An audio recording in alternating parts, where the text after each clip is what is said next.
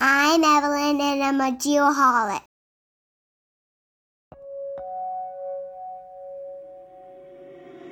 Reach out, touch faith. Gotta get to the open line here at least. Bring back memories, Sean? Probably not. Probably not. I'm too young. Yeah, it was a little just right before my remembering time. Oh, I don't even want to go there. Oh my gosh. Oh, again, I was so happy when our guest this evening selected Depeche Mode as their favorite band. I figured you would be. I was very excited. I'm like, well, I haven't met Ryan before, but I'm assuming he's right around my age, and he obviously has a great taste in music. Obviously. So welcome to the show, Ryan Nickle. Thanks for being here. Thank you. Thanks. And Ryan is, of course, a good friend of our good friend, Tim Evans. Yes. And a friend of Tim is a friend of us. It could be scary, though. We don't know what's going to happen here. Well, we absolutely don't, because we are doing something completely different this evening. Usually, as most people know by now, after listening to me for 4 years, I have notes in front of me. I've got an agenda. I've got potential guest questions. Mm-hmm. Tonight, we have none of that. None whatsoever. But that's on purpose. It's not because we weren't prepared. It's because we are choosing to do what's the best word? Spontaneous? Spontaneous. Yes. Yeah, little spontaneous conversation. Yes. However, we still need to introduce everybody. Yep. Welcome, Geoholics. This is episode 183. 183. It seems like we just recorded 182 yesterday. No, it seems like yesterday. When in fact we did. Spent all day yesterday together. Oh, we're seeing way too much of each other. I know. It's getting out of hand. You're one of my, what did I say, 4 wives? Yes. Something like that. All these people I have to keep happy. I know. I like to think that I'm the easiest to get along with. But I probably offended the other 3 with that statement. Probably. So anyways, Ryan Nickle, welcome to the show. In studio. We love when we have guests in studio. Absolutely. Always a fun time. The Diamondback Land Surveying Studio. Indeed it is. Can't forget that. Can't forget that. So on that note, you're probably going to want to give me some Airworks trivia. Before I do that, I would like you, since this is a spontaneous show. Sure. And who was that was the opening number? What do you know about them? Yeah. Yeah. Little bit of nuggets. I know they're one of the best 80s bands ever. Okay. That's all you need to know. And I will say this, there is, and maybe our guest is aware of this as well, there is a tribute band called Strange Love that is supposed to be, I haven't seen them yet, but they come around twice. Are they amazing? Oh, yeah. I heard they're pretty incredible. Very good. I think they're coming in November, actually. I think it's right, October, November, something like that. And I am 100% going to go see them because I heard they're incredible. All right. So I'm a little naive here or maybe I just don't know. Who is in Depeche Mode? I don't know. Do you know any of the band. names? Is it guys? Okay. All right. I didn't know if it was anybody there was one guy that everybody knew. The main guy. He's the guy. Okay. He's the guy. So you could have rattled off Bob Slaker is on bass and just rattled off 5 names.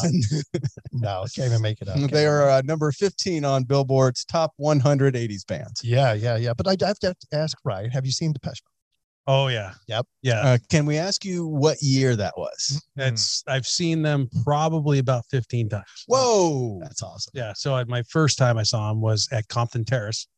So no idea where that is. Okay. Yep, don't know what that is. Us natives in Arizona, if you drive out you're going to Tucson on I-10. Okay. There's still remnants of it there. Really?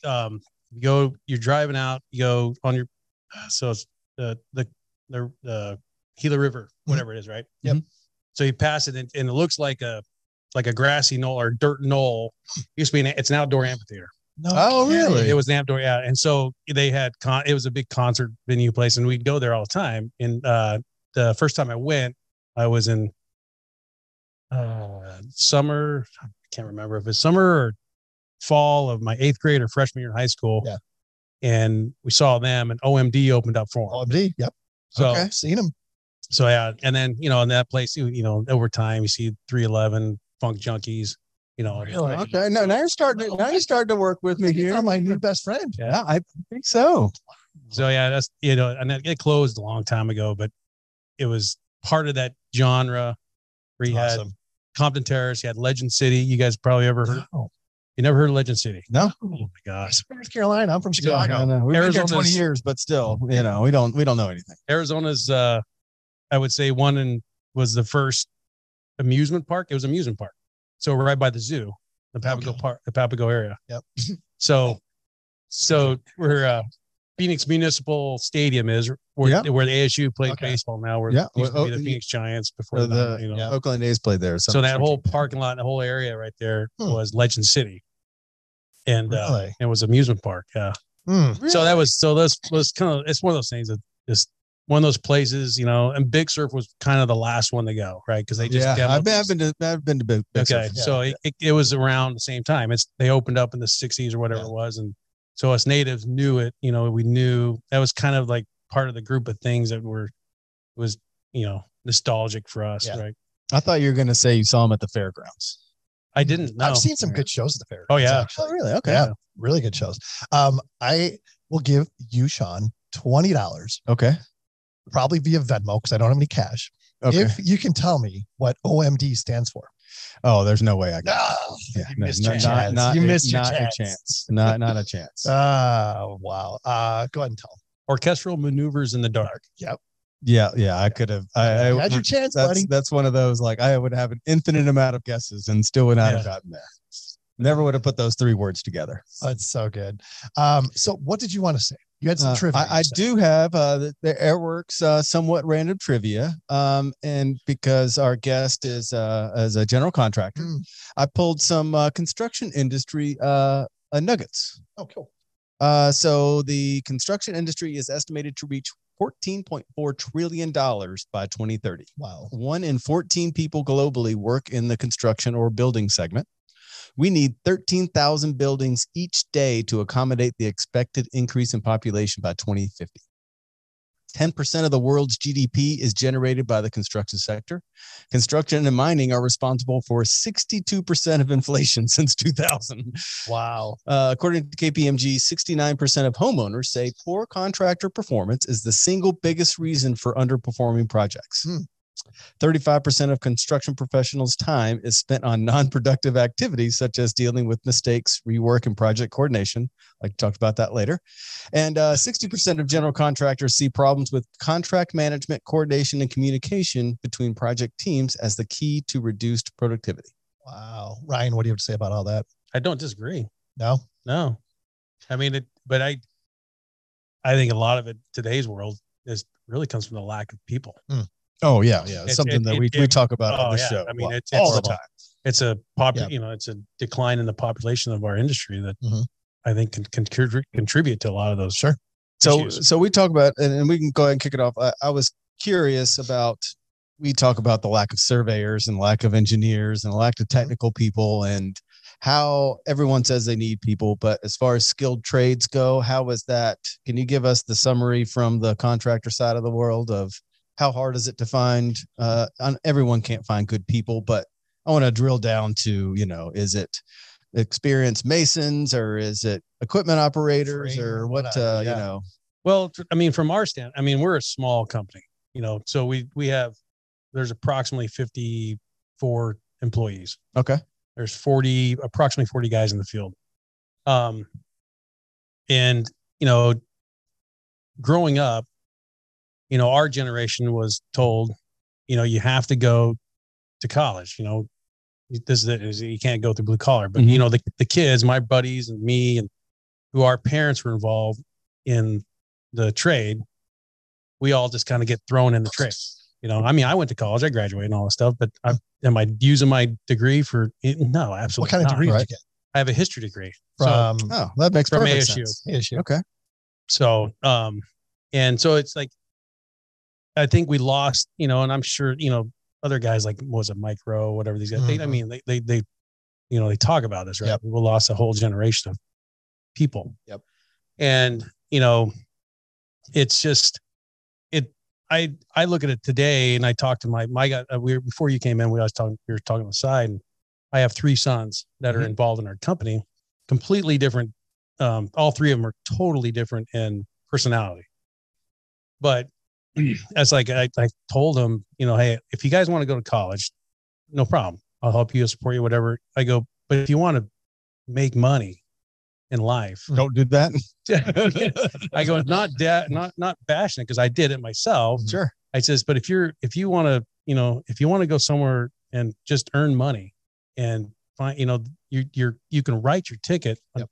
Fortunately, unfortunately, depending on your view, getting in this industry, in any kind of industry, whether it's, whether you do go to college, become an engineer, I mean, you can, it's instant, right? Or if you do, like I have one son we were talking about earlier, wants to be a surveyor, and I'm sorry, what? He wants to be a surveyor. Well, don't say that around this crowd, because I'll speak with you separately, get some contact info, and hands off, guys, hands off. He's the oldest of three, and but he enjoys it, and our friend Tim Evans was the one who has helped him. Asshole. Yeah, I know, right? But he's worked with him over the years, just because we just started using GPS, just started doing stuff. So okay, yeah. and machine control and all that. Machine control. And I might be going off the tangent, but I tell the younger kids that, I call them kids because I'm old now, but that are working for us, that he goes, it's hard work, for what we do. We're utility guys, we're grading guys, we're in the sun. It sucks right now, right? Oh yeah, it's 100 million degrees and everything. Yep. And but if you stick with it, first of all, you get paid well. Mm-hmm. I mean, the pay is not bad, and we all try to keep up with it. And it is part of inflation. Sure. And it's supply and demand. Oh, right? I mean, I'm right there with you. I've been overpaying guys for 20 years now. and some of them, some of them do really well. And it's like, you just put in the time, and you'll, I mean, we have one gentleman that works for us that literally came to work for us his senior year of high school. He came out of Taco Bell. And this is like, I hope he's not listening to this, but I think it was 6 years ago, and making minimum wage. Sure. But now he's worked himself up to, probably plus 60 plus a year. Sure. He's 26 years old. Yep. He's married, has a kid, bought himself a house. Right. Mm-hmm. None of that would have existed. Yeah. At Taco Bell. I mean, no discredit no discredit, but still, they're struggling. I mean, as a business, they're struggling too. Sure. Little we know about, we see it, and we just, it's, everyone struggles with it, but he just put in the time and did the effort, and he still has way more room to grow. Oh, sure. Yeah. And because he's become pretty good friends with my son, who wants to be the RLS, and my son's the one who's telling me, hey, we need to get him to do this when I'm doing, so I can do this. And we're growing to that point. So he'll eventually be doing that. And again, so he's making himself career moves, and he's not, he's a long ways before he gets to 30.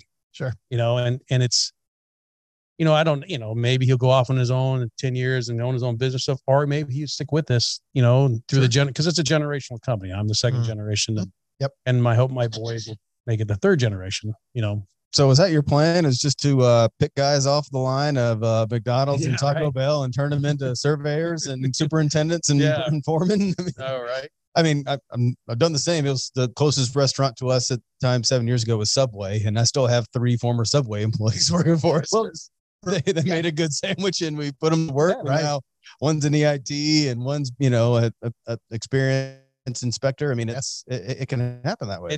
It's and I work a lot with I've worked a lot with kids pre-adult, with church stuff, and and my own kids. We have 5, and my nephews. I have 13 nephews, and so yes, they're all around the same age, and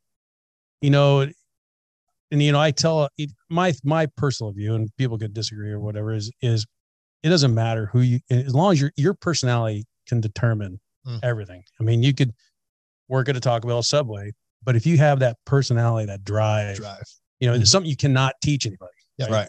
There's no education system that's going to teach somebody work ethic. Right. Work ethic and attitude. Well, the first step is have a job. The second step is keep a job. Yes. And then, that eliminates a certain portion of the pool. And then now, guy shows up to work every day. I can work with that. Yeah, it's absolutely. It's amazing how in today's world, if you're in your early 20s, late teens, how if you just show up, you have a ride to work, it doesn't even have to be you. You can bring your mom, whatever. Right. Yep. And you do it every day. It only takes 2 to 3 years and oh yeah, it's kind of sad. But in this, I don't want to say day and age, as that's a stupid term, but no, it just makes you sound old. Right. But now 2 to 3 years experience is experienced. Yeah. Like those are senior guys right there. If you find the right people in 2 to 3 years, they can advance so far because kids, I say kids, but that younger generation, they're like sponges. It's like they want to learn. They need to be challenged. And if you can teach them, provide them a place where they're going to learn things and challenge them, they're going to stick around and they're going to be very, very valuable to you. Well, and I've been thinking about this. Like, I almost think like this, we keep talking about these kids and whatever you call this generation. I think that the reason why they're sponges and they'll learn and do anything is because, they kind of got sold a raw deal. Like they were told, just like we were. I agree. But it's somehow different now where it's, hey, go to college, you can get a job, you can make it a career out of it. No big deal. I don't think that's exactly necessarily the same right now. I think that there's a lot of kids that go to school, they go to college and they get done. And it's like, now what? Yeah. And these get like, well, what did I just pay for? And what did I go into extreme debt to get? Yep. And now what do I do? Yeah. And I think there's a real problem there. And I think, historically, when you talk about the trades, the trades people have, in a sense, been looked down upon, right? Like they're second-class citizens almost. My dad was a freaking janitor, a plumber, an electrician, blue-collar guy, worked his ass off every single freaking day to make ends meet. But it's an honorable thing to do, to get involved in the trades. The problem is like in high schools, they're not pushing trades. It's almost like a racket. They're pushing college, like you have to go to college to get here. Right. When you don't have to. I think that's starting to turn. What do you think, Ryan? Like, how are you attracting how do you find labor? Like, are you attracting guys out of high school? And how do you communicate that, hey, you don't know anything, you can spend 50 grand a year, or you can come here and in 3 years you can make 50 grand a year. Like, well, we have, so in our company, and I'm just like, it's the only best example I can use. Right. I have nephews that work for me. I have my sons that work for me. We joke about it, and inside the company is we're the epitome of nepotism. Right.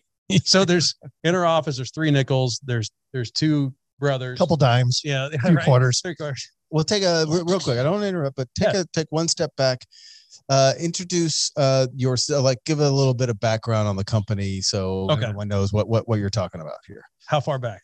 Your name, what you do, and what the company. How long you been there? What's your favorite color? So as we know, my name's Ryan Nickle, right? Yep. So, my dad started in the business in 1968. Here in Phoenix. Okay. So, him and my mom moved from Utah, got married, and they came down here, and they came to work for this new startup company at the time called Motorola. Oh, awesome. So if you drive around the city, there's remnants of that skeleton everywhere, right?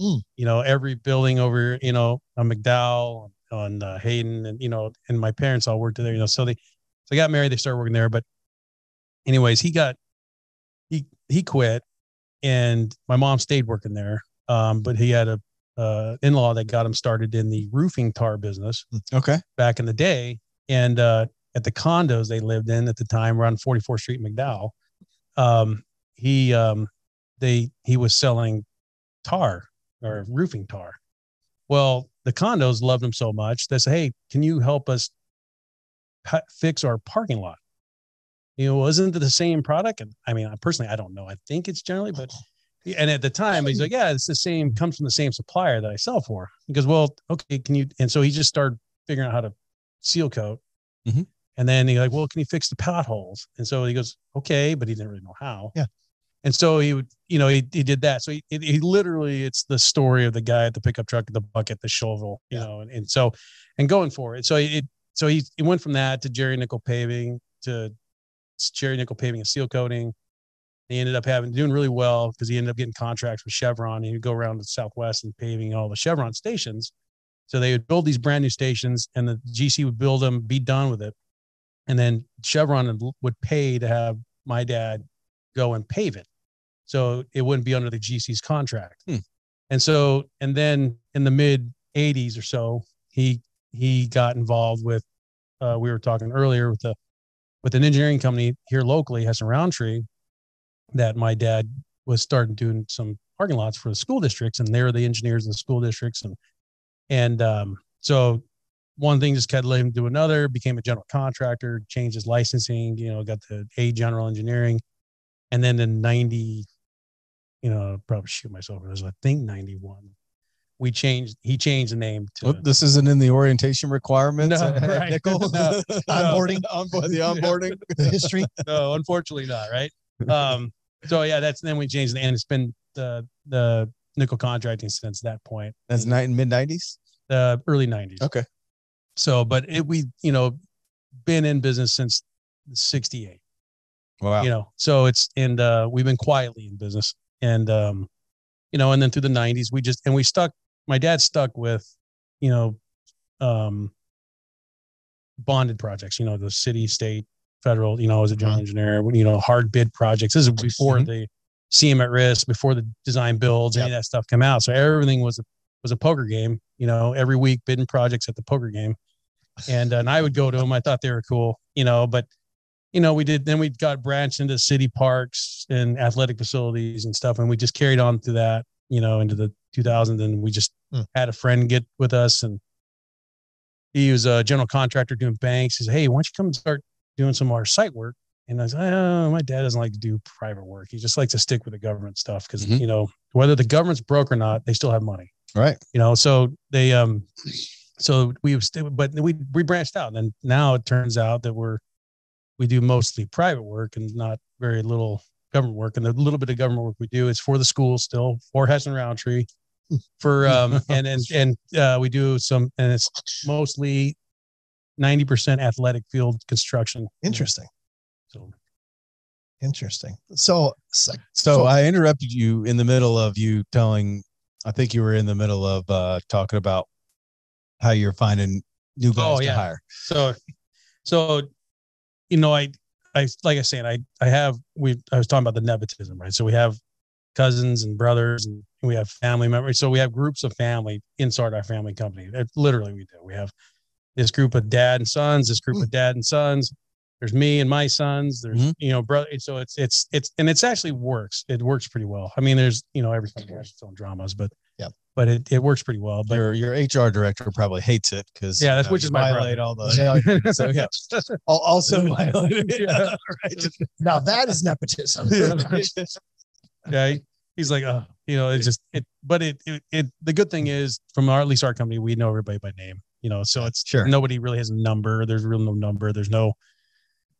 There's slightly position titles, but it's not. Oh yeah, it's not that department. It's that guy. Yeah, it's so it's not HR. It's not accounting. It's Bill and Tom. Yeah, which I think makes a huge difference. But hiring my talking to like my nephews and stuff like that. It's just the only way we've been able to retain or to just like, listen, I can't guarantee you'll be happy, but what I can guarantee you is if you stick with it, you can raise a family on it. If you stick with it, you can, I can't, but and you can learn from us. And if you need to go on, if you don't think you have it all here, you at least, and it's easy for me to tell my nephews that or my sons, whatever, my son's in a different position because, it could be they could end up just, they have obviously the opportunity from them to just take it over. Sure. But at least from the other family members and stuff like that, it's their position to not necessarily lose, but their choice to, they want to be successful or not. I mean, we have another group of, we have two groups of fathers and sons, and the fathers are, would be called general superintendents or whatever. They're high position, guys, and their sons are learning to be those, or some are starting to become them. And they're not a whole lot older than my sons. So without talking about it, you can see the guys, it's like, hey, eventually this is going to be the next gen. Absolutely. Yeah. If everyone sticks with it, So it's, I try to encourage. I mean, we in the summer times we have some kids who come from high school, they come and work out with us, and they love it. But talk a little bit about that. How do you go into high schools and say, hey, who likes hard labor and not numbers? Not me. Jump in the truck and we'll put you to work for today. How do you get? Well, I give you a couple stories. We don't, and it's not that we don't want to. I think it's because we're just not big enough to be one of those companies that, hey, goes and recruits, and the things. But because, this is the fortunate thing, I guess, in our position in this company is, for example, there's a gentleman at the Maricopa County, works for the county, not in the McDOT side, but maintenance facilities, construction, right? Mm-hmm. And he's kind of high up there, but his family was a construction family. So his dad knew my dad and I knew him. And then, so his son's the same age as my son. So his son's going to ASU, but he called me after high school, his dad did, and said, hey, my son's looking for a job. Grandpa doesn't want to do this kind of stuff anymore. And he doesn't really want to drive up the globe and back. You got something to do. So yeah, send him out. We'll stick him out, Sure. He's raised in the business. So I know and I know the kid who's young. And so we do, he comes in, and now whenever he has free time, like summer, winter break, stuff like that, he calls me, hey, you got stuff? I say, yeah, all you just do is call me and tell me when you want to show up, and so he does. And everybody knows him now because he's been with us a couple of years, and he's a really good worker, right? I'm not sure if it's exactly what he wants to do in life, but he's young enough he can make that choice. Yeah. Sure. But one thing he's doing, and the other thing we've talked about with the other kids, is he's doing this in the summer, working hard, learning. He's sometimes running a piece of equipment. He's in the trench, slinging pipe or checking grade or whatever. If he goes to college and does this, but it doesn't really work out, he knows how to do this. So it's just he's an example of putting another, he has another tool in his belt. Right. And that's, he's a really good example. Another example that we use for the, because of our, because of people I know in church, our church organizations, stuff like that, in the summertime, we've gotten requests. This summer, we didn't have as many because there's some things, they just had other stuff going on, and school time's getting shorter in the summer, but in the, the year before and the year before, we get these kids are 15 to 18 years old that we know, and they'll ask, hey, can I come out and work for you for 2-3 weeks this summer? I said, yeah, no problem. And I mean, their moms and dads will drop them off at 4:30 in the morning, at the job site. And they're not job sites like the project that we talked about, they're not like job sites like that. They're like the city parks that we build, or the athletic facilities where, you're not working around the construction of buildings. You don't have any issues of fall protection and safety stuff. It's ground level, not trenches are no deeper than a foot. It's just, equipment's no bigger than a Bobcat, that kind of stuff. But they're, but they'll come out and they love it. They come out and they, because they're getting paid. These are good kids, but they're kids in my area that, they don't need to work. Sure. But their parents want them to work. Good for them. And they want them to do something, because most of their parents that I know, they're professionals. They're doctors or lawyers or engineers at Intel or, stuff like that. And they want their kids to, feel what it's like for some of us guys. Develop a work ethic. Develop work ethic. Yeah. I'm curious. Good for those parents. How did you develop a work ethic? My dad. I mean, like I said, he was like the hardest working human being I've ever met in my life. And we're like, I didn't want to imply that you had one. I'm just saying, what got you to this point? Whatever. No, all credit to my dad, 100%. He was a blue collar guy, and from as early as I could help him out, he drug me along. Whatever it was, I was always with him. Oh yeah, I like the it's, hey, put my kid to work. His hands are too. There's not enough calluses there. Get him out there and get. And my dad did the same thing, and we talked just briefly before you were in here, but he did the same thing where, in the summertime, it was early 80s, mid 80s. I'm 12, 13, 14 years old, he would make me go to work with him, he'd make me go to work with him in the summertime because one, so I wouldn't be a lazy ass, he would say, and he was a hard man. I mean, don't get me wrong. Yeah. He was a hard person to work for, and even harder as the son. And, but the other thing is I go out there in this, it relates a little bit to survey I was a 13-year-old kid who knew how to do math. Yep. And so I'm sitting there and it was really weird, but I still remember it. And I'll never forget this is I'm telling 40-something-year-old men how to set survey stakes. And, I'm the guy behind the 2-man, up, down, 10th up, 2/10 down, whatever, setting blue tops in a parking lot. And I'm the dumb kid behind it, yelling at it was just awesome because awesome. I knew how to do it. My dad knew I knew how to do, he showed me how to figure out the math and tenths when I was like 12 and he printed off and he'd make me do the homework. He'd make me do it. And then he would make me go out and do it. And I didn't hate it. It was just as a kid, I don't want to get up at 3:30 in the morning. You crumb me. I got T-ball, I got baseball tonight or something like it, but I still did it. And I look back and, you ask him, it was like, what, my old man they taught us how to work. Right? Absolutely. Yeah. 100%. And it sounds crazy, but my dad coming home at 7 PM. I mean, he was an accountant, right? Yeah. But he still came home at 7 PM and dropped me off at before whatever that was that kept carrying me before school at 6 a.m. the next morning. And I saw that okay, that's what you do. Get up early, you go to work, you work your ass off, and you're home late. He wasn't one of those guys. And I think that's what did it for me. For sure. So Ryan, I got to ask you were doing that at a young age with your dad. That's awesome. And then you decided to go to ASU and get a degree in history. Something is not making sense here. So you're a big Jeopardy fan or was it? Did your dad say, what the hell are you doing? Oh yeah, you're a Cliff Clavin fan. Right. I'm a purveyor of useless knowledge. Right. The rutabaga. No, as I grew up here, obviously, and actually grew up really near here. I went to Arcadia High School. Oh, really? Okay. So I went to Arcadia High School. I played baseball. And then I ended up going into college playing baseball. So cool. I actually went to Scottsdale Community College on a scholarship, and then went from there to Texas Wesleyan University on a scholarship. Okay. Yeah. Cool. So I did most of my school at Texas Wesleyan. I was a senior by the time I was done there. And then I came back and just finished the ASU, but I didn't finish until my third son was 2. Okay. So it was. Well, I mean, I have a couple ideas, but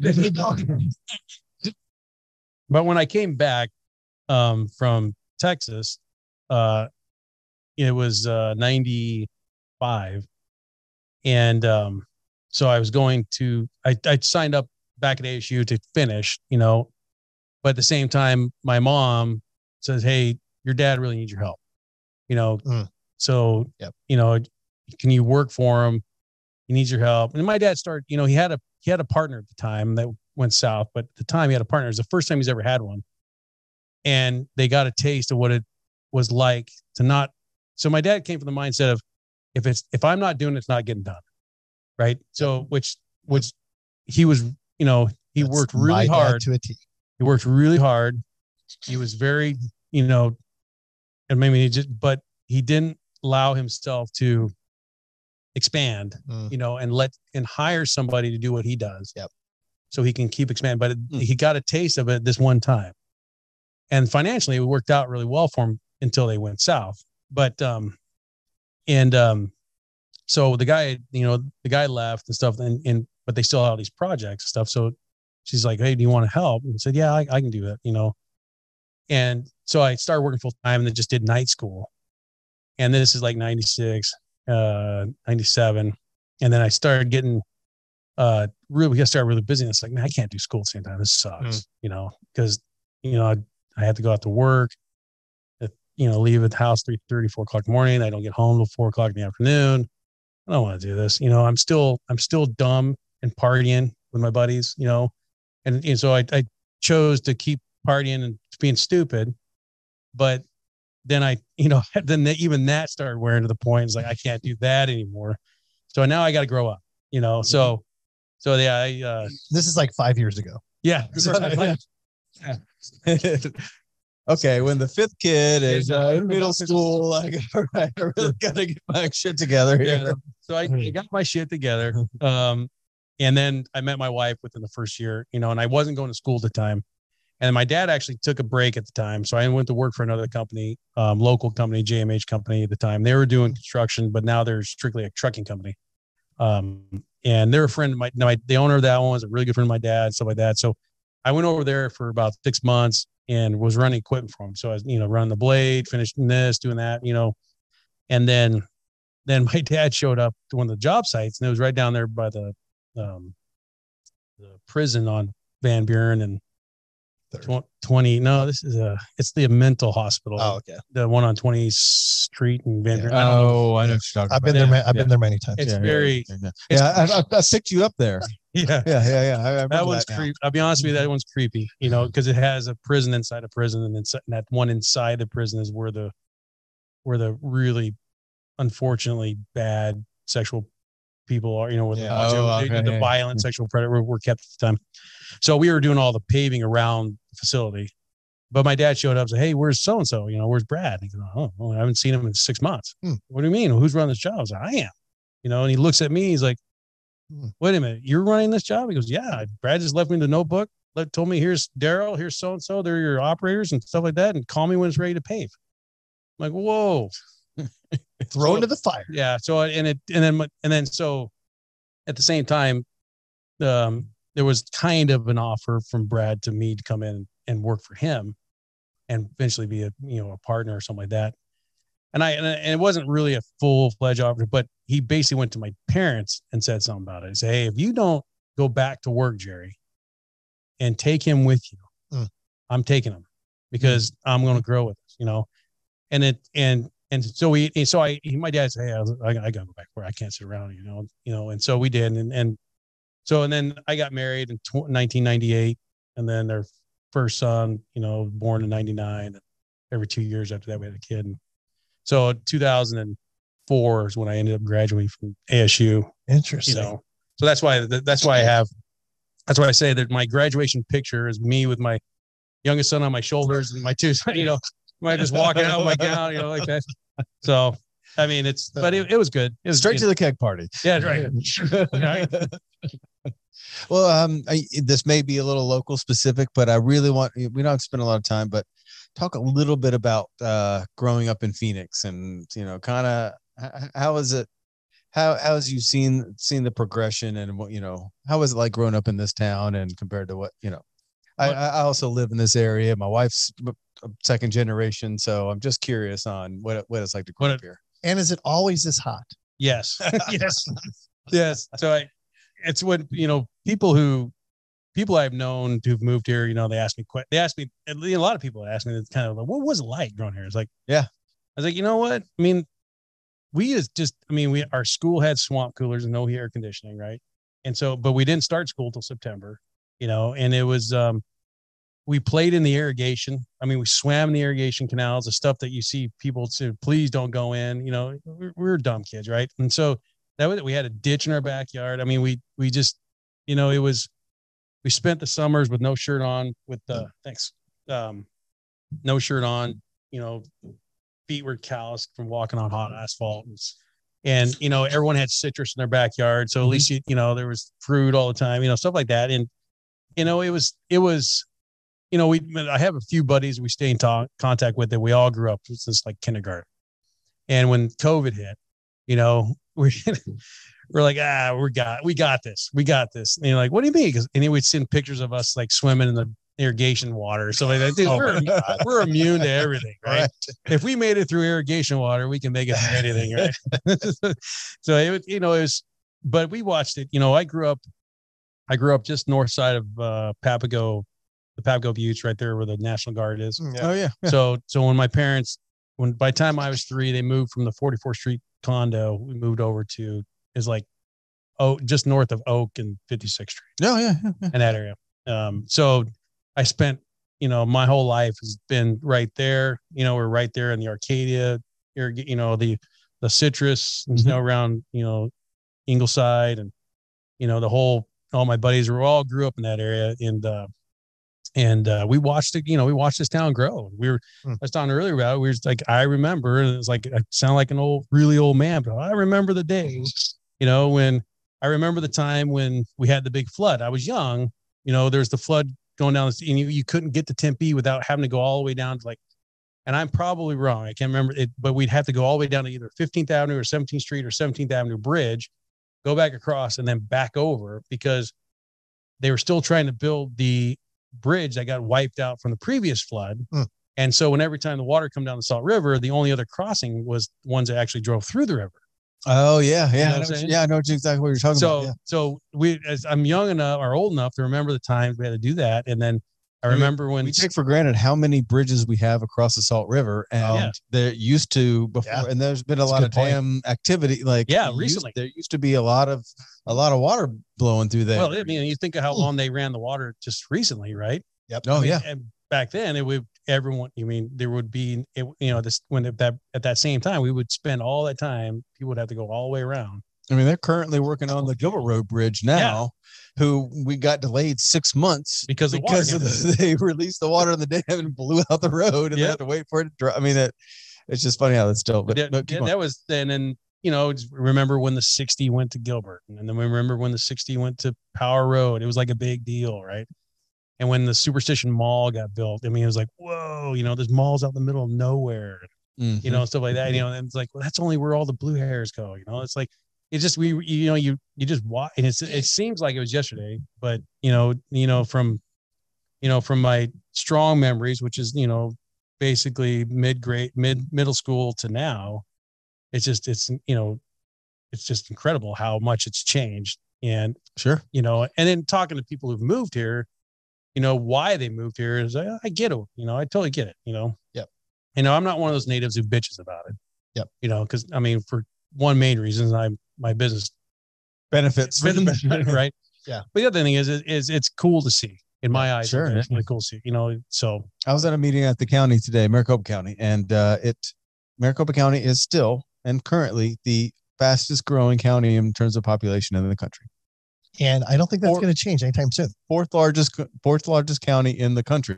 Yep. And about to be third. It's getting pretty close. Yep. Not crazy. That's 3.5 million people live in Maricopa County. Yeah. Well, Pinal County, what's going to happen there? Oh man, It's I know, freaking exploding is what's going to happen there. Mm-hmm. What was I going to ask you about? So first of all, what percentage of your employees are women? Oh, that's just shot off the bow. No, I'm just curious. Talking about the trades, just curious. We have one woman in the field. Isn't that interesting? And she's actually a really good employee. Yep. She's in our concrete structural crew. Yep. And she's really good. So here's where I'm going with this. June was Men's Health Month, right? And one thing we do talk about a lot on this show is men's mental health, right? And working in the trades, working in the environment that you work in and that your employees work in, very stressful. There is demands on all these people, physically, mentally, that type thing. What type of things do you do as a company to, make sure that your people are good?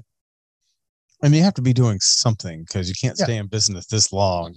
Other than, the family thing, you just threaten them to, take them out of the will or whatever it is.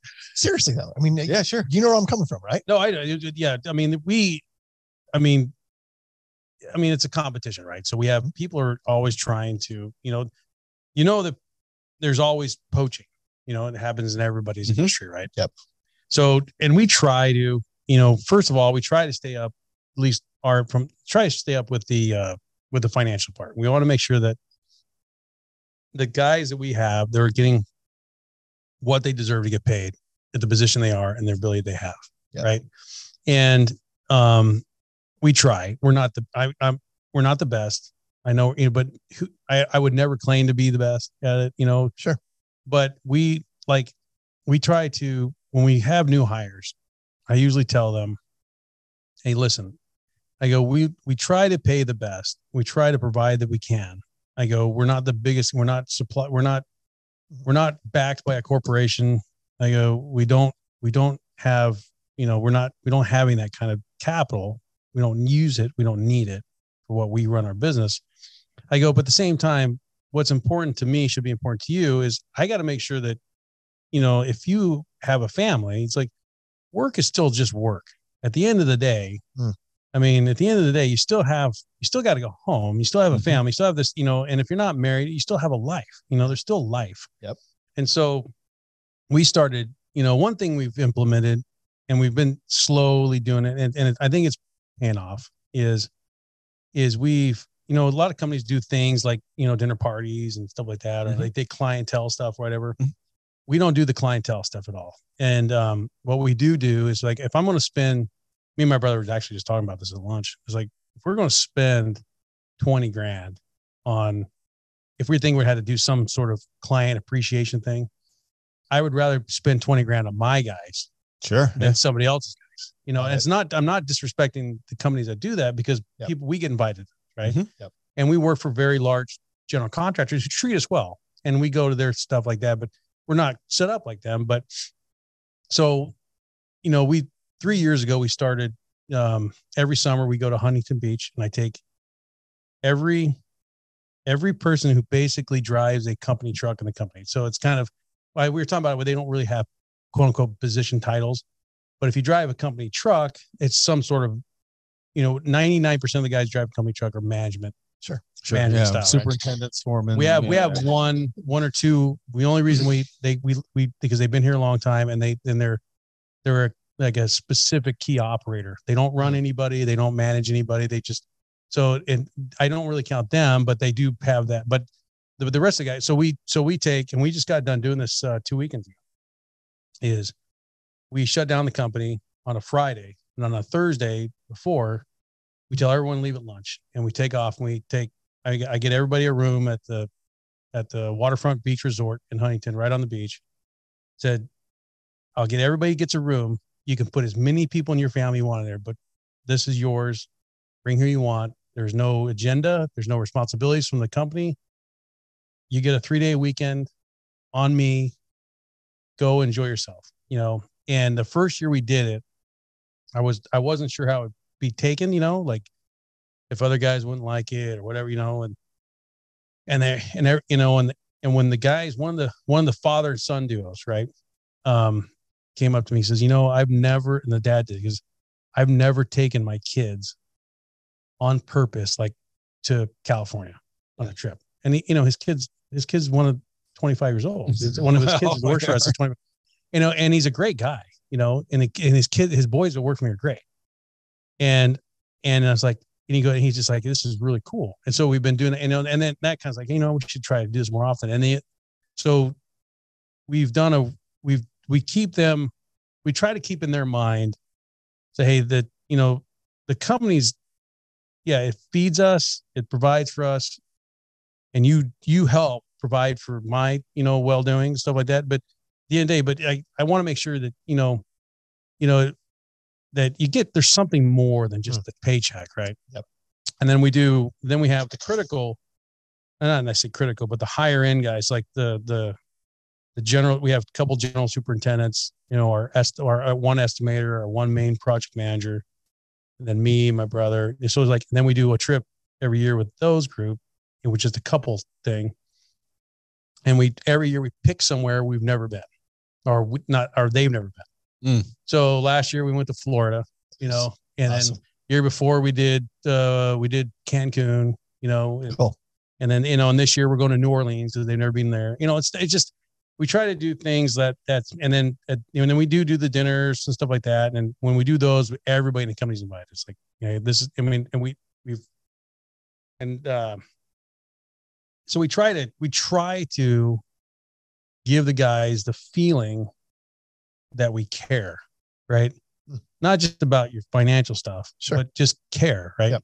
And we still, I've told some of these guys, like the gentleman I talked about that started to talk about, we hired him, I talked about, I talked to him because I talked to him like he's my son, because he's the same age, roughly same age as my kids. And I said, listen, if you have issues, if you have problems, don't be afraid to talk to me.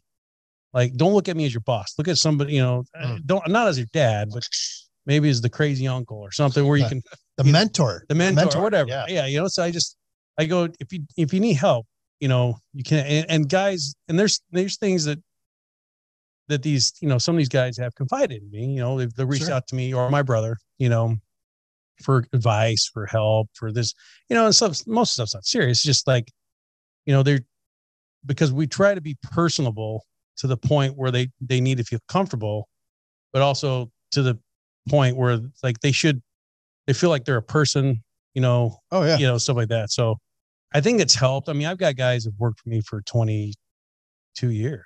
That says a lot. Well, I think and the reason they work for you is because you treat them as a person, not employee 25. Yeah. And it sounds a little cliched and it sounds so simple, but I mean, I find myself having the same conversation. Like I'll, have this manager that comes to me. It's like, hey, what do I do with this guy? I've been trying, I keep telling him to do this and he's not doing the right thing. I'm like, how about you just take him aside and talk to him like he's, how about you talk to him like he's your friend? It's like, hey, what's going on? Like relate to him and treat everybody with as much respect you would anyone else or any of your friends. Or, you don't have to be friends with everybody, but treat them like people, not employees. Well, you'll find we've, expanding on that, you'd find it like, and I've done it personally. He's like, you think one of your employees is just, the guys with the manager, I don't want him on this job. Send him somewhere else. So have you talked to him?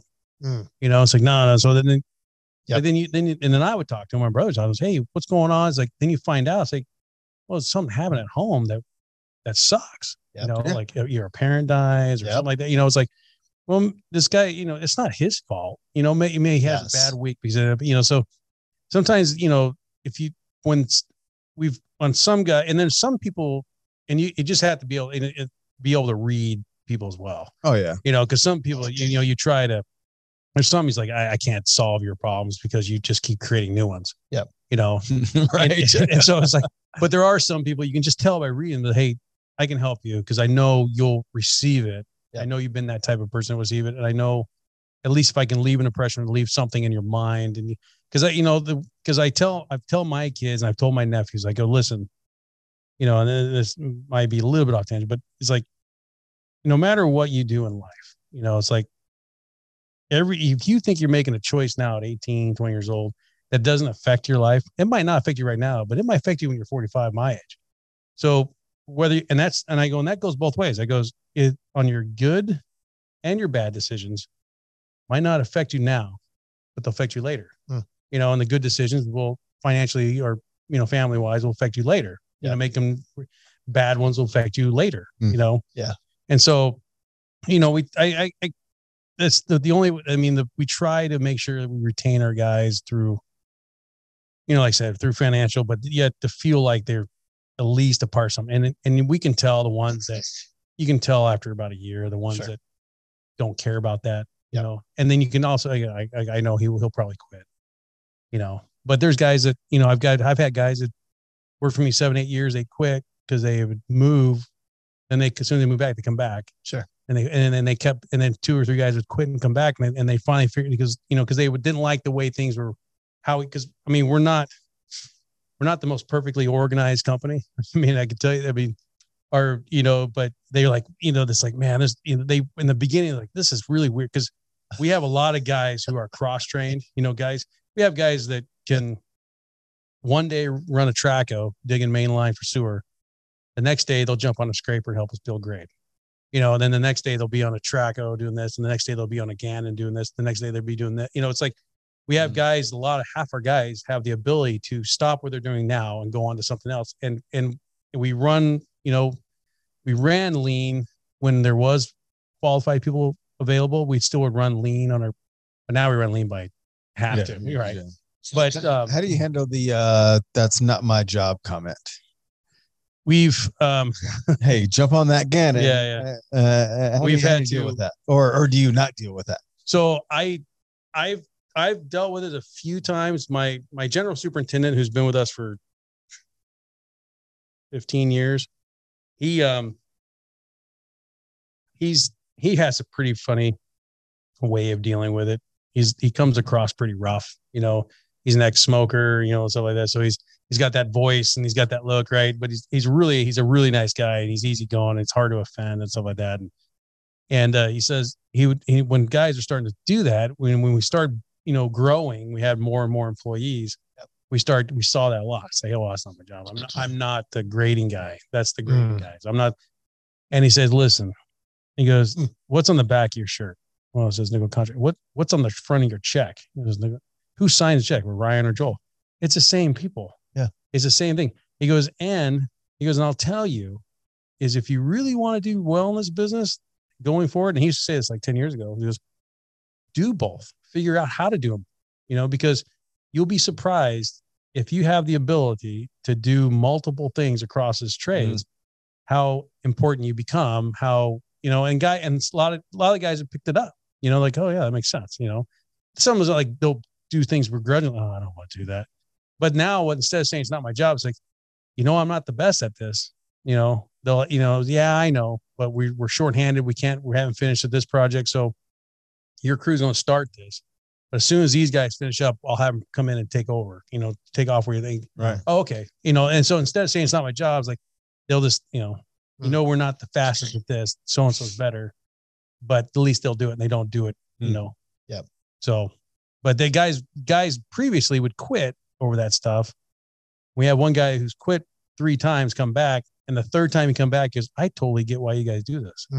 He goes, this makes sense. Bingo. He goes, I totally get it now. Yep. And he goes, and he tells me, once I figured that out, he goes, I actually became less stressed. It doesn't bother me as much as he goes, now I get it, So it's worked out. All right. So I hate to ask this question, but wait, I gotta, you're not closing out, are you? No. Okay, good. Go. No. But I want to ask, I got some good stuff. I want to ask, maybe pull it into what we typically talk about and talk about the importance. I'm going to say it very generic, the importance of surveying and what you do, and how, maybe just a little bit of context from your perspective on terrible surveyors like Kent, and or just, talk about the importance of accuracy and how you interact with the survey community. So, I use so this surveying, and that asshole Tim Evans. Yeah, that is. So my dad used to have a saying, and he goes, because he used to yell it, not say it. But he goes, I can build this job without you, but I can't build it without survey. So you knock over another effing stake, I'm gonna kick your ass. I never met him. Still got a thumbs up from 85% of the audience. And it used to think, I was the one at the time on the machines, because I wasn't an operator at the time, but he used to, those surveys, the stakes and stuff on the ground were, he had an eye on them, right? And he would just be, if anybody, he would blow his top. Now, at the same time, he would bitch about the survey, right? But he knew it was one of those things that he knew it was how vital it was to what we do, right? Because we're engineering contractors. You're basing all that great stuff is based on that one thing, and you're basing the entire job on the accuracy of that one paint mark. Yeah. Yep. And so fingers crossed it's correct. Because it was, it was expensive. It is expensive. It is expensive. If you knock over 4 or 5 stakes and they're critical to this grade line or this curb line, it's probably more than what you paid that guy that day. Yes, to come out and restake it. And so that was why his big thing was in the company. And we we're not one of those guys that come in with bitches about survey, because it sucks. It's I've known guys, and I know Tim, right? I know some other guys that it's in their life, and they're good dudes, and they're just, it's a lot of, it's a lot of responsibility, in the same mind, we, just recently, and I say recently, in the last, 7 years, we got our own equipment. We bought our own GPS, and we were so far behind the A ball, right? Other guys were automated, 10, 15 years before we were, but we weren't that big, and my dad was very tight, very cheap, not cheap, but tight. We conservative, very conservative. I mean, he ran a business basically like a Dave Ramsey model. Yep. Up until 2012, everything we had was paid for in cash. I mean, the vehicles, the equipment. Was it great? No, it wasn't, but it worked every day, or tried to work every day. Right. And so, but it was old enough stuff that couldn't be automated. And so, but, it was the way he ran his business, and it was financially, it was stable. It was a very stable, but it didn't allow for growth, for cash flow and stuff like that. So anyways, we switched up, then we started getting newer equipment, and which then became, you get it from CAT or John Deere or whatever. It comes, pre-wired, ready for automation, whatever like that. And we'd have that. But then so it was about 2016, 15 or 16, we finally picked up our first, unit. And we realized, because at that point, how important survey was, because we were doing in this area around here in the Arcadia area, we were doing a lot of these little, and you still going on where someone will knock down a couple houses and they'll put up 6. Yeah. Right. Mm-hmm. So we ended up getting our own stuff, and you have all the curb and all that stuff. And the grade was, it had 6 pads that were all, 100 feet apart. It would look like a forest out there with every stick on every corner. Yep. So we went out and got our own stuff to keep ourselves straight. It's like, man, this is really, the surveyor didn't care, because he would provide us the localization. He provide us all the stuff, for the corner points and the information. And then we would basically use it as we'd still get surveyed, but it would make sure we don't screw up. Right. We don't run over his stuff. And then we just kept gradually getting up, and it's like, but the surveyors, I mean, honestly, we don't, from every group that we know in the survey, stuff like that, is we don't really have any issues. We actually, most of them we've gotten to know, because it's just like anything else. There's not a lot of guys still doing that either. Yeah. There's not. Yeah. And it's important to get to know them.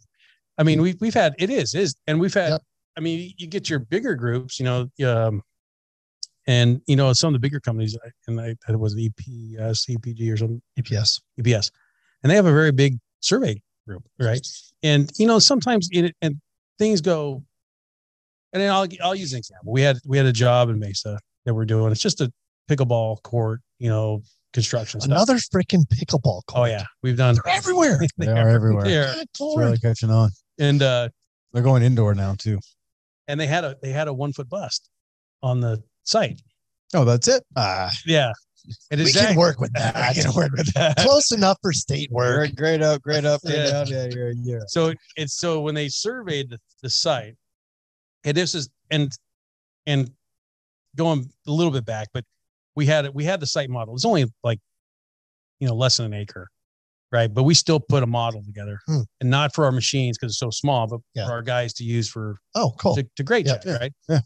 And so, but at the same time, we had the surveyors come out and then give us an initial survey. My son and Tim Evans were just finishing putting together his system where he wasn't no longer setting up a base, but going off the Wi-Fi, right? Going through a radio and all stuff like that. Yep. So our system wasn't quite up and running yet, but the VRS. Yeah. By the time he got it up and running, we have already built the pads for the pickleball court, stuff like that. And then when he got it up and running, we went out there and we're like, our model says fill of a foot. I mean, like, whoa, wait, what happened? And so my son's like double checking all the benchmarks. He goes, man, and they're checking in like all the control points. Yep. And then the foreman, superintendent of the job, the guy running the GAN, he goes, let me check with my laser. We'll just double check. And he shot the benchmark and then shot the stake. Like, whoa. So it ended up, which we exported, all this dirt to get it off the site that shouldn't have left. Oh, Jesus. And so, and I was like, the GC's like worried that now I'm going to, here comes the bag charges, here comes this. Yeah. And, and I said, and so we had a big meeting and the surveyor's like, they said, well, your guys checked it and said it was okay. I said, no, they didn't say it was okay. They said the benchmark was okay. Hmm. Yeah, there's a difference between the benchmark and then the construction sites. Yeah. And I said, listen, and because they were all worried, and it wasn't a big enough. I said, listen, we have enough money in this job. Mhm. Just work with me. Yep. Make sure I have a source. We'll bring the dirt back. Yeah. Nobody's going to die No here. one's going to die here. I go, I'm not back charging anybody for anything. I go, but I'm going to keep this in my pocket. Yep. So you as the GC, if you think you have issues with me, like if I'm off a day, put them over here in this fuck up fund. Like when you call me from in 2 months, like, hey, I need you here right now, and I can't be there right now. Let's remember this. Remember a couple dollars out of yeah. So and it worked out, but it's like, it was a simple math error. Rod height, bust. Yeah, it could be anything. It was. I mean, because everything was exactly a foot, right? Yep. Yeah. That's a rod height. That's a rod height. I think so. Yeah. And I mean, unfortunately, it was just, pickleball courts. Nothing was poured. It's just only dirt. pickleball. Yeah, it's just dirt, right? Yeah. But but I can understand if it was if it was Power Road, like we're over there with you. Oh yeah. If it was Power Roads on there, and they already had issues out there. Oh yeah. Because the roads suck. All great issues. Yes, all great issues, and which is not the surveyor's issue per se. It was the road was terrible. It was out of their own spec, and they're making the GC and the owner put it in the spec. Yeah. But yeah, that's how it works. That's the way it goes. Yeah. Yeah. What else do you have, Kent? I got another question for you, Ryan. And I love the story about your father and how he built the company. He's like, I'm getting to work. I'm going to figure out how to get it done. I don't know how the hell I'm going to pave this parking lot or whatever, but I'm going to figure it out. And as a result, he's left a legacy, right? Correct. And incredibly admirable that he's done that. I had a good friend of mine, Scott Spears from Altera, stopped by to have a conversation. We were talking about our families, and we're like, we have future friends of the program, by the way, just to plug that in there. Bingo. Or no, we'll get back there. But we got like in Scott and I, for whatever reason, we connect at a different level, and we have like these really in-depth conversations about our families and raising kids and stuff like that. And then we started talking about leaving a legacy, and we both got tears in our eyes. I swear to God, and like how important it is to us at this point in our careers. What do you think about that? When you think about leaving a legacy, you've got your 3 boys involved in the company. What does that look like for you? So my wife and I talk about this probably every weekend. Really? Yeah. So, and I look at this, she goes, I look at this from like I go from my dad to me to my boys. Yep. So my dad, what he did and achieved, he basically hit his financial freedom, probably in his 60s. Right. And where when I say financial freedom, but the point where he didn't have to work anymore, I could run it by then, I can, he can hire somebody. Even though you had a history degree. Yeah. Even though I had a history degree, so he, so this is probably 20 years ago. And he could have chosen to do that. They didn't, he was debt free. He has other income, doing, rentals and stuff like this. And he didn't need this. And so, and my goal was to get to that point quicker than he did. And I think I'll hit that, And so then when, for the legacy part, it's like, my dad gave me the foundation and gave my brother the foundation, Yep. And he's 5 years younger than I am. So both of us are better off now at our age than my parents were, at our age. Right. Yep. And so my goal, from a legacy, I would like to see my boys to get to that point, 10 years before I did, wherever that point is. I know I'll hit it sooner than my dad. And I know my brother and I will, but we'd like to see it. It'd be cool to see them do it sooner, and, it's like, we're not in, we obviously in the business to make money to support and everything, but it's never been, we were never grown. We were never raised to be to try acquire wealth, to acquire riches and stuff like that. We didn't keeping up with the Joneses. We weren't that way. Yeah. We just kind of lived by the, whatever, we just kind of lived on our own. We don't have the toys. We don't have the stuff like that. Right. And, I just want my boys to have that opportunity, and they do. They got it sooner because they're started sooner than I have full time. And one of the reasons is none of them are getting history degrees. None of them are getting history degrees. It's absolutely the truth. With 5 kids. With 5 kids. Yeah. So my oldest son's married, but he didn't have any kids yet. He just got married a year ago, and he did some online courses and stuff like that. And then the middle son does go to school, but he goes, so he's the one that does the modeling. He runs the Trimble Business Center, and the ag tech system and stuff like that in our company. Because he's not a people person per se, because he doesn't want to talk to anybody. Sure. So he puts his headphones on and he does his work, and he's good at it. And he also goes to school for animation and stuff like that. So he's still doing drawing per se, but the boy younger that we were talking about, he's the more of the financial ambitious guy, the aggressive, he's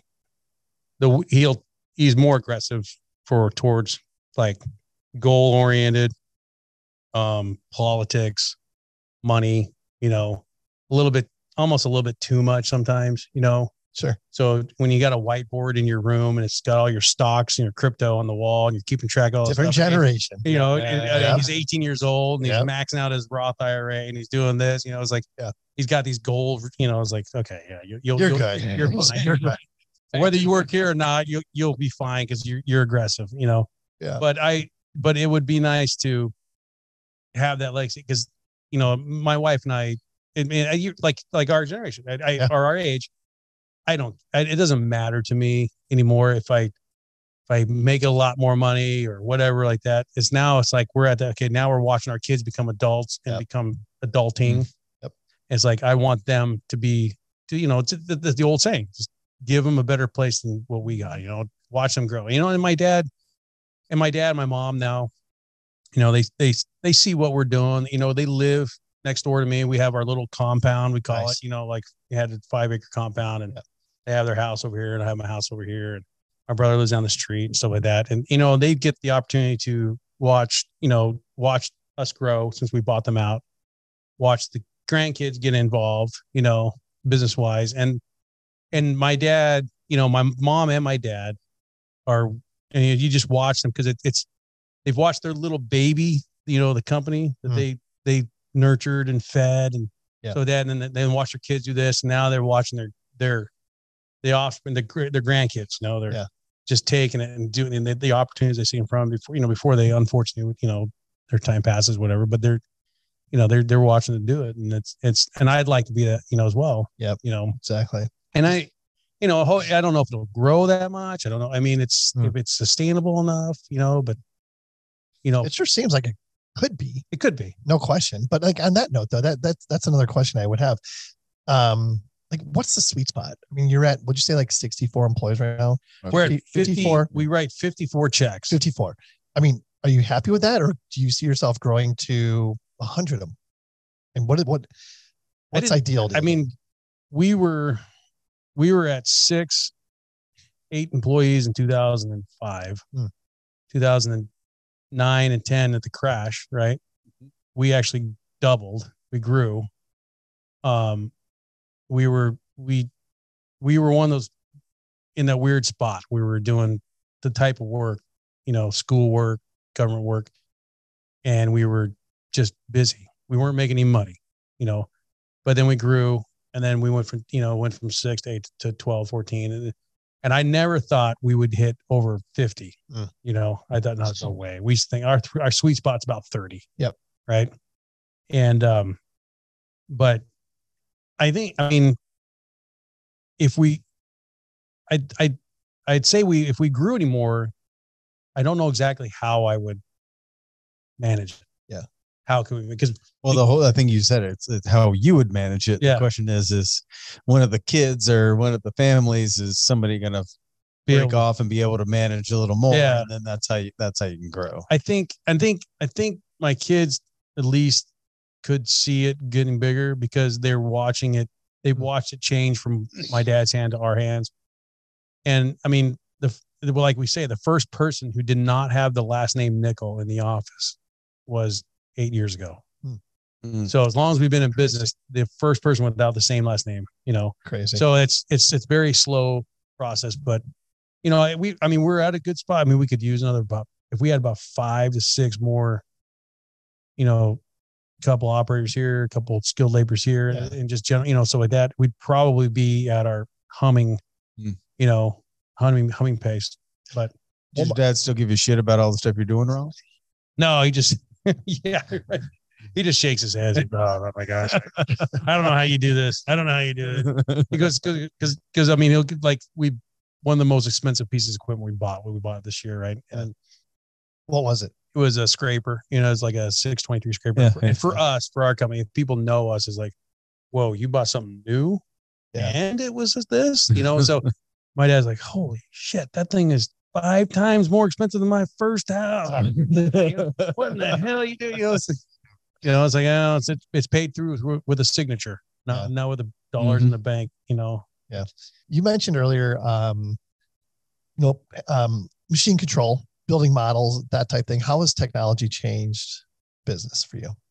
It's actually, that's a good question, because it's in the last 4 years, it's really made my guys' life easier, especially on the grading side. Sure. I mean, and we having that model right there. Dude, it was like, I mean, for instance, we build city parks we've done a ton of parks in the city of Chandler, right? We've been doing them since like 2003. We do them either hard bid. We had a JOC or something like that over the years. We have a JOC again, remodeling stuff now, but we've done some parks. So the last one, it got to the point where we took our grade control stuff, right? Tim surveyed all these parks for me. And so he would come in, he'd take Andrew, he'd set up the control for us, right? And we'd have him stake the most critical points, right? Yep. The critical sidewalks, the critical stuff in the playground area. Break points. Yeah, just the critical stuff. And then he would put on, at the time he would do it, but now my son who does the modeling does it. We'd run the 3D and then we'd run the 2D, but we'd run the 2D with the sprinkler heads, the shrubs, interesting, the trees. I mean, the light pole base, the dog poop sign. It was all on, because one of the engineers for the city of Chandler does the parks, puts everything on there. Like, and he's a great dude. And so we would 2D that. And so we would leave one of the units there at the park locked up in the Connex, and my landscape foreman knew how to turn it on, set it up.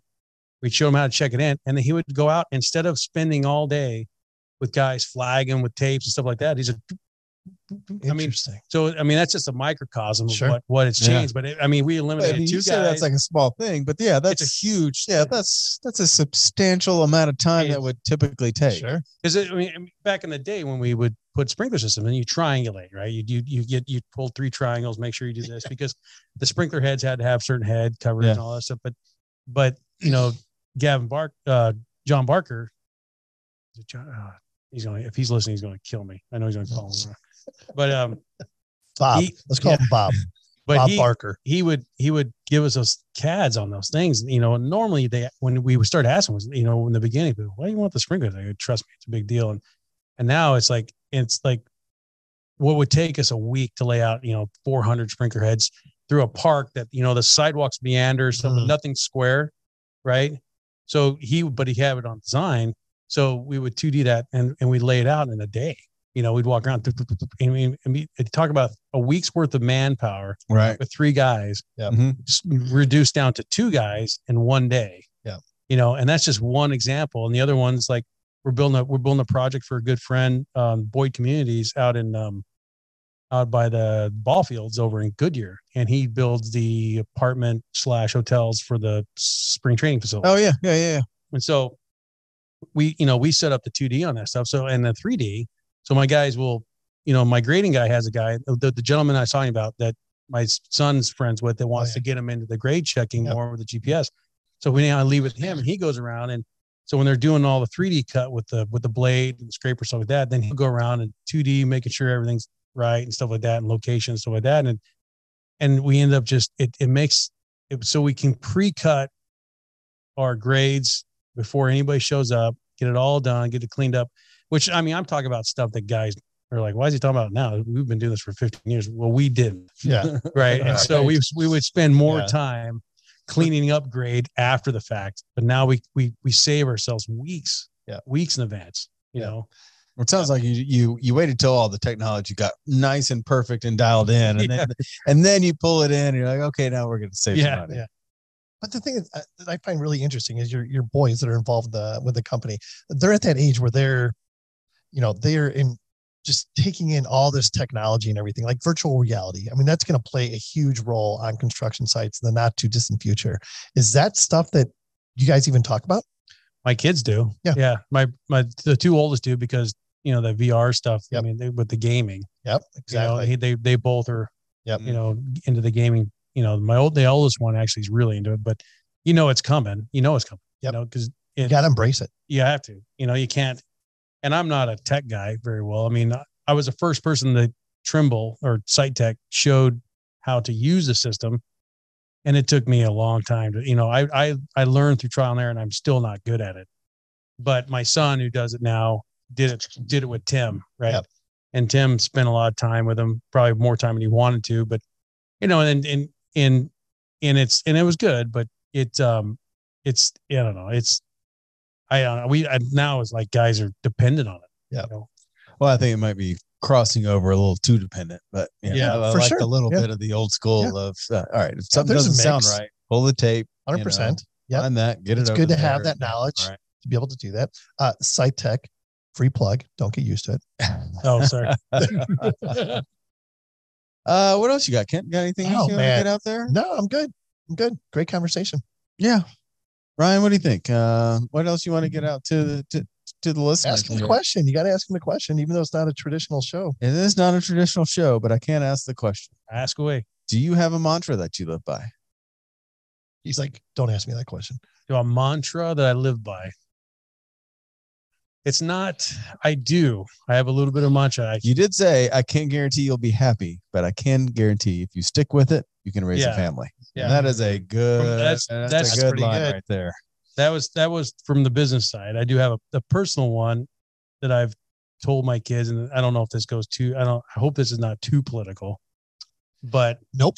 I said the biggest minority in this country is the individual. So you have to make sure, you know, you take care of yourself before you take care, to worry about other things. Yeah. You know, I like that. And then I use the example that everybody knows, but probably doesn't pay attention, is when you're on an airplane, they're going through the safety rules. They tell you first put on your mask. Yeah. And then help the person next to you. Yep. Or usually it's your small child. Yeah. But still, it's the same concept. Yeah. You know, it's like, so it's like, and I use that as not as a political thing, but it's like, you know, it's like you're an individual. So make sure you help yourself, do what you can best for yourself. So then you can try to help other people, you know? Well, and you know what, if you think about that, that's pretty deep actually. It is. And it kind of goes into the, if you're not going to look out for yourself, no one else will. Yeah. Yep. 100%. What do you got, Sean? I can talk to this guy in this conversation, you know, construction and all that. I love it. You know, I think it's all good stuff. Yep. Good stuff. Thanks, Ryan. Yep. Appreciate you being here. No, it's great. It's great. We'll have to thank asshole Tim for introducing us to Ryan. That asshole Tim. If he ever comes around here again, we can thank him. Gonna have his name now as permanently as AO Tim. Oh yeah. Yeah. We love them. We do. Yeah. All right. Thanks again, Ryan. Appreciate it. Thanks for having me. Great conversation. If anybody listening is interested in being a guest on a future show, shoot us an email at info@geoholics.com. We are renewing our Friends of the Program for 2024 in the very near future. So shoot us an email if you're interested in that. One quick thing. Isn't there a reality capture network thing going on? There is in October. Yeah. Okay. Yep. Stay tuned for more on that. There's also an Inner Geo thing going on. Stay tuned on that. The Geoholics Berlin might be going to Berlin. We'll see. We don't know. Some more details. It's going to be a party. That's all I can say. Oh no. October in Germany. Oh God. Depeche Mode. Personal Jesus. Reach out and touch you. God. Until next time, everybody. Be safe and healthy.